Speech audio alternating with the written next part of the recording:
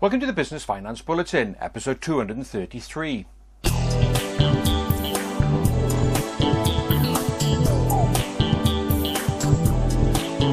Welcome again to the latest Business Finance Bulletin. With me, Rob Warlow from Business Loan Services, the commercial finance expert. In this bulletin, budget boost for the provision of finance via the British Business Bank, Iwaka and Lloyds strike open banking deal, and insolvencies on the rise as economic conditions tighten.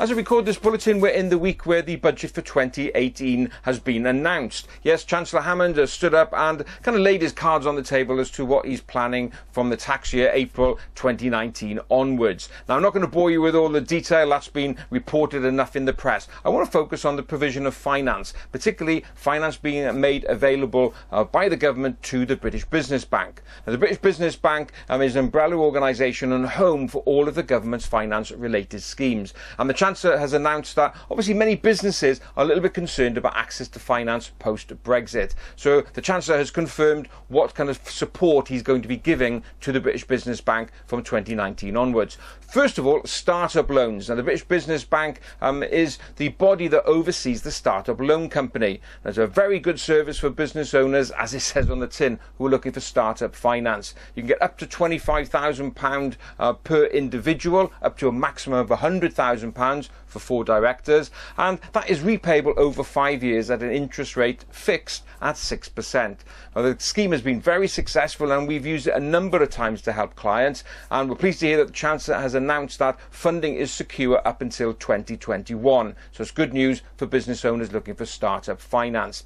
The next scheme that they've announced is an extension of their Enable Guarantee Scheme. Now, the Enable Guarantee Scheme has been providing guaranteed support to alternative lenders and smaller lenders who perhaps don't have the resources available to support businesses. The Enable Guarantee Scheme allows them access to finance. Well, this scheme has now been extended by a further £1 billion for an Enable Guarantee Scheme for SME house builders. The government realises it's important to continue house building to meet demand. So that's going to be good news for smaller house builders who traditionally find it a little bit harder to get finance when it comes to supporting development.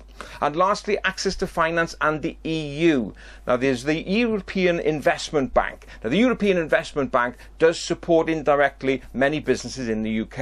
And obviously, there's concern about, well, what's going to happen post-March 2019. Well, the government has said that if they can't secure an ongoing relationship with the European Investment Bank, they will step in and give the British Business Bank up to £200 million to continue investing in equity and growth finance in 2019-20.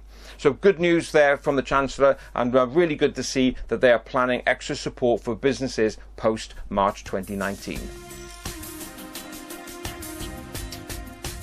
The Business Finance Bulletin, episode 196 in January 2018, I made the first announcement about open banking and how that was going to be revolutionising the way that financial institutions interact. Now, a quick resume about what open banking is. Essentially, at the moment, banks really have sole control over your data. So what goes on in your bank account is not available to other financial institutions unless, of course, you download your bank statements and give it to them. But one of the things about open banking is it will allow third-party providers, with your permission, to automatically link up to your bank account so they can view your transactions without you having to send copies of bank statements. It makes the whole process of third parties being able to provide you with finance much slicker. Well, Iwaka, which is a short-term loan provider, has just announced that it's done an open banking deal with Lloyds Bank. So it means that if Lloyds Bank customers are going to Iwaka for short-term finance, all Iwaka will have to do with your permission is automatically look into how your bank account is run.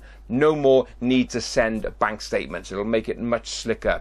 Iwaka have announced that they're also very close to making deals with Barclays, HSBC, RBS and Santander. So it's really one of the first alternative lenders to be able to say that they are now striking all of these deals with the main high street bank.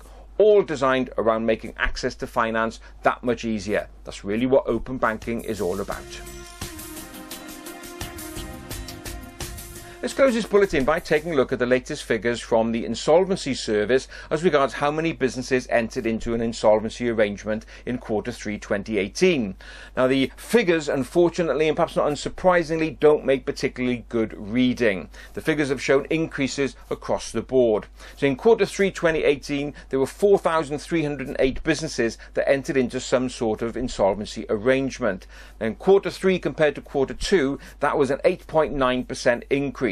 So this third quarter has seen more stress starting to come through. When you compare the same quarter 2018 to Q3 2017, that's seen a 19.3% increase. So a very significant jump in terms of businesses entering into an insolvency arrangement. Which are the sectors suffering worst? Well, construction, that's the highest suffering one. Secondly, wholesale and retail trade. And then in third place, vehicle repair groups. All of those are really starting to show signs of stress. So if you are in a difficult financial position, what should you do? Well, of course, it's all about seeking appropriate advice and support. If your position is bad enough, you really need to seek out advice from a licensed insolvency practitioner. All you have to do, go to your favorite search engine and type in insolvency practitioner and your area, and there you'll come up with a list of licensed practitioners. So not a particularly good time, and obviously we'll wait with bated breath to see what Q4 2018 brings, and I'm sure it's not going to be much good news either. That's it for another bulletin. As ever, I hope you enjoyed watching it, and if you did, please don't forget to give it a like and a share. It all helps. So that's it. Thanks very much, and look forward to being with you next time, and have a great, successful and profitable week.